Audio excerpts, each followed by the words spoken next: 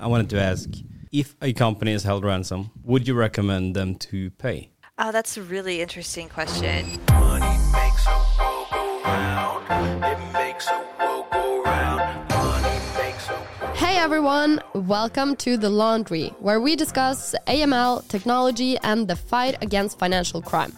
My name is Marit. With me, I have Frederick and Magnus. This is The Laundry, a podcast by Strice. Hey, this is part 2 of the episode with Kim Grauer from Chainalysis. If you haven't listened to the first part, we strongly recommend you to go back and listen to Tuesday's episode. You mentioned that you use this data or law enforcement use this data as well to look up different cases. And I know ransomware is becoming big business now. And as opposed to the good old days where, for example, a person would get kidnapped and somebody get a ransom note in the mail asking for money to get the person freed up. Now it's actually cyber criminals who is setting up these ransom notes using ransomware, where they basically hack companies, get sensitive data sets and take that data set ransom and ask the companies to pay them money to basically get the data back. Now, do you have any stories or examples that sort of speak to the level of this problem? Yeah, well, it's funny you say the good old days, because I was just talking with someone the other day about, the good old days of like the bank robbery where it's straightforward, show up with but now it's definitely more digital.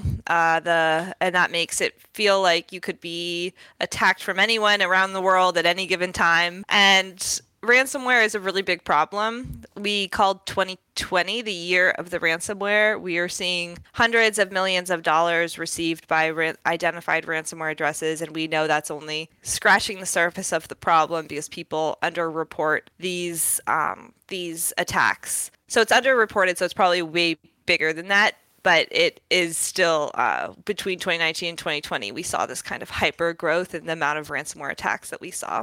Why do you think it's underreported? It's unreported for a few reasons. One, there's some reputational risk that you might take on if you announce that you were attacked by ransomware, you had a vulnerability, you weren't. There's some reputational risk associated with that. Maybe people don't know the extent of the potential damage, and you're worried about share price. So you might not report it to preserve your reputation. You also might not report it because maybe you do report it to your local law enforcement agency, but they don't give us the numbers, or you might just simply not know who to report it to.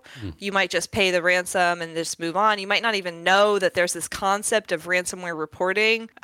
You might just pay up and not do anything. So there's a variety of reasons why people don't report. Understood. So who's behind these attacks? I think we've got something like 170 active ransomware strains in 2021 that we identified, and that's going to continue to rise for a variety of really interesting reasons. But a majority of the attacks, especially the big successful ransomware cyber groups that have been around for a long time, they're mostly operating in Russia, and they are sometimes known groups such as Evil Corp, which is sanctioned, and they've been not just carrying out ransomware attacks, they've been behind other cybercrime attacks as well. And we've also seen many of these different groups carrying out some of the bigger attacks are originating from and within Russia. Now, that's not the only story. I think we said something like 75% of all of the ransomware attacks have some sort of Russia footprint, and that is how we assign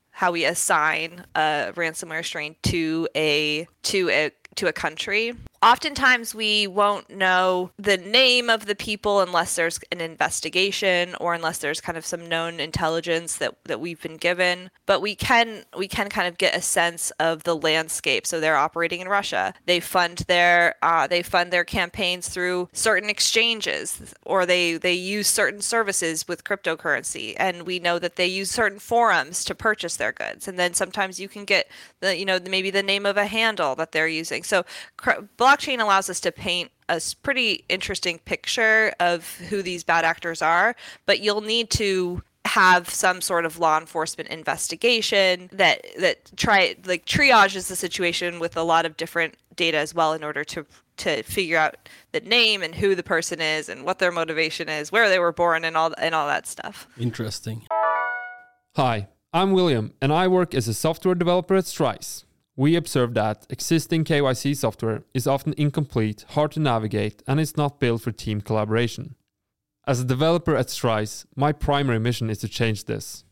The tech team at Strice purely focuses on making software that is easy to use and where teams across your organization can easily collaborate to keep your customer's journey moving forward fast. Want to trial how easy it is to use the Strice platform? Sign up for 5 days trial today. I know that this has even now become a business model where you have ransom as a service that you can order. What is ransomware as a service? Ransomware as a service is when historically, ransomware was carried out by the people who built the ransomware. So you would be a cyber criminal, and you would be interested, but you would also kind of have the coding chops to create malware that could lock someone's computer, and you would also be behind the delivery of that malware. So you would also be in the kind of phishing game, or what other way you kind of gain access to an individual's computer. So this was all happening within one person or one kind of small group. What the development was, kind of the business development, which is what they did was they were like, well, let's sell these on the dark web. Let's sell these packages of ransomware on the dark web and kind of bake within the code that we get an X% of every ransom paid to this whole package. And you can see this happening on the blockchain. You can see some of these attacks, an exact percentage is sent to who we know to be the kind of what we call the admin. An exact percentage is sent to who we know to be the affiliate. And you can see these exact percentages of that ransomware payment sent to these different actors. And so ransomware as a service has allowed ransomware to scale, because now anyone can carry out a ransomware attack just buying the package on the dark web. Of course, most people don't, because there's risk associated. You still have to be relatively sure of what you're doing in order to do this without doing something that's an error. But the more interesting thing about ransomware as a service is really what allowed ransomware to scale. But we're starting to see ransomware, or kind of the as service model, coming into other types of attacks like malware, cryptojacking, phishing attacks. All these things that are not just ransomware but are more broadly within the malware category are starting to move to this malware as a service model as well. So we are actually expecting the malware will be able to scale in a similar way to ransomware over the coming years, because it's moved into this model as well. Interesting. So what's your recommendations for banks and financial institutions? What should they do to prevent cybercrime attacks like this, or handle them? Well, I'm not the best person to ask for cybersecurity, hygiene related topics, but I think what I've heard and what makes sense to me is having a kind of a well-defined investment in your cybersecurity team. So you prioritize protection against these attacks, and these kind of basic things really do help. So you educate your team about how to not download phishing links, and education is a big part of that as well. Your cybersecurity team is going to be crucial here. I know our cybersecurity team at Chainalysis is extremely active in education and preventing and kind of creating these filters to weed out spam and whatnot. I don't think there's a silver bullet, but I do also know that when it comes to ransomware, you're only as strong as your weakest link. So if there's one computer on a network that has a vulnerability, your entire organization is at risk. So you really have to kind of pull everyone up and work on cybersecurity hygiene. That's why cybersecurity is such an incredibly fast-growing industry, because it's extremely important, and companies know that they need to invest in it. I was also wondering, with the sort of dark numbers on this, how many is actually paying up? Like, if they are held ransom, do we have any numbers on that? Like, how many companies are actually paying the sums? We don't know the percentage of people attacked versus the percentage of those who pay up. And we also don't know the percentage of people attacked. Like, we don't know how many people were their cybersecurity filters weeded out a potential attack. So maybe they were the victim, but they thwarted the attack effectively. So that is something that is probably huge. There's probably a huge success rate overall. But we don't know how many people could have been the victim of a ransomware attack, because we just don't have those numbers. That would be an awesome number to have, though, but we don't have those numbers. And we also don't know what percentage of people who are attacked by ransomware, maybe they have their files backed up and they just kind of throw away their computer and they're like, I'll just eat the cost and I'm not going to pay the ransomware, but it's okay because everything's backed up. That is another thing you can do to protect yourself, is make sure everything is backed up. So if your computer is attacked, you won't at least risk losing everything, because we do know some ransomware attacks don't effectively decrypt your computer after you pay anyway.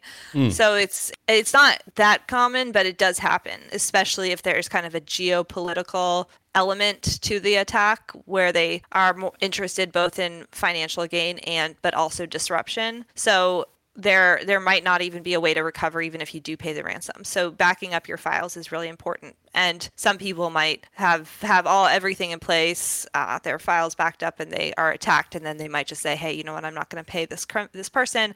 I'm just going to wipe my drive and kind of re-download everything. All that to say, we don't really know.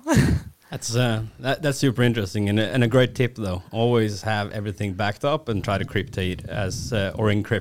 as much data as possible. Now, lastly on this topic, I wanted to ask, if a company is held ransom, would you recommend them to pay? Oh, that's a really interesting question. And I go back and forth on that, because you have to have a tremendous amount of empathy for the position of the victim who has their entire life locked up, and their entire business might be impacted. And so they might just genuinely need to pay in order to survive this attack. But I also have sympathy for the other argument, which is we're just enabling this. I asked a cybersecurity professional, I was like, why is it scaling so much? Why is ransomware growing so much? This is crazy. And they do say, the ransomware as a service model is what allows it. But they also said, read the news. Every day people are saying millions of dollars received by a ransomware criminal. So if you're kind of a young person who has coding skills, you might see that as, oh, I should get into ransomware. And so one of the reasons that they say the ransomware is growing so fast is simply because it's everywhere in the news that you can make so much money this way. And so if we prevent people from paying, there is a long-term benefit in the sense that maybe it will be faster to stop the attacks. But I don't know what the kind of the best social outcome is. It's kind of almost philosophical, like utilitarian versus, for the whole community. So I don't know, but I do know that the regulators are really grappling with that exact question. All right. I don't think we had any more questions. No, I think that's it for now. Thank you so much for coming on The Laundry. It was a pleasure having you. Thank you. Thank you so much for having me. Appreciate it, Kim.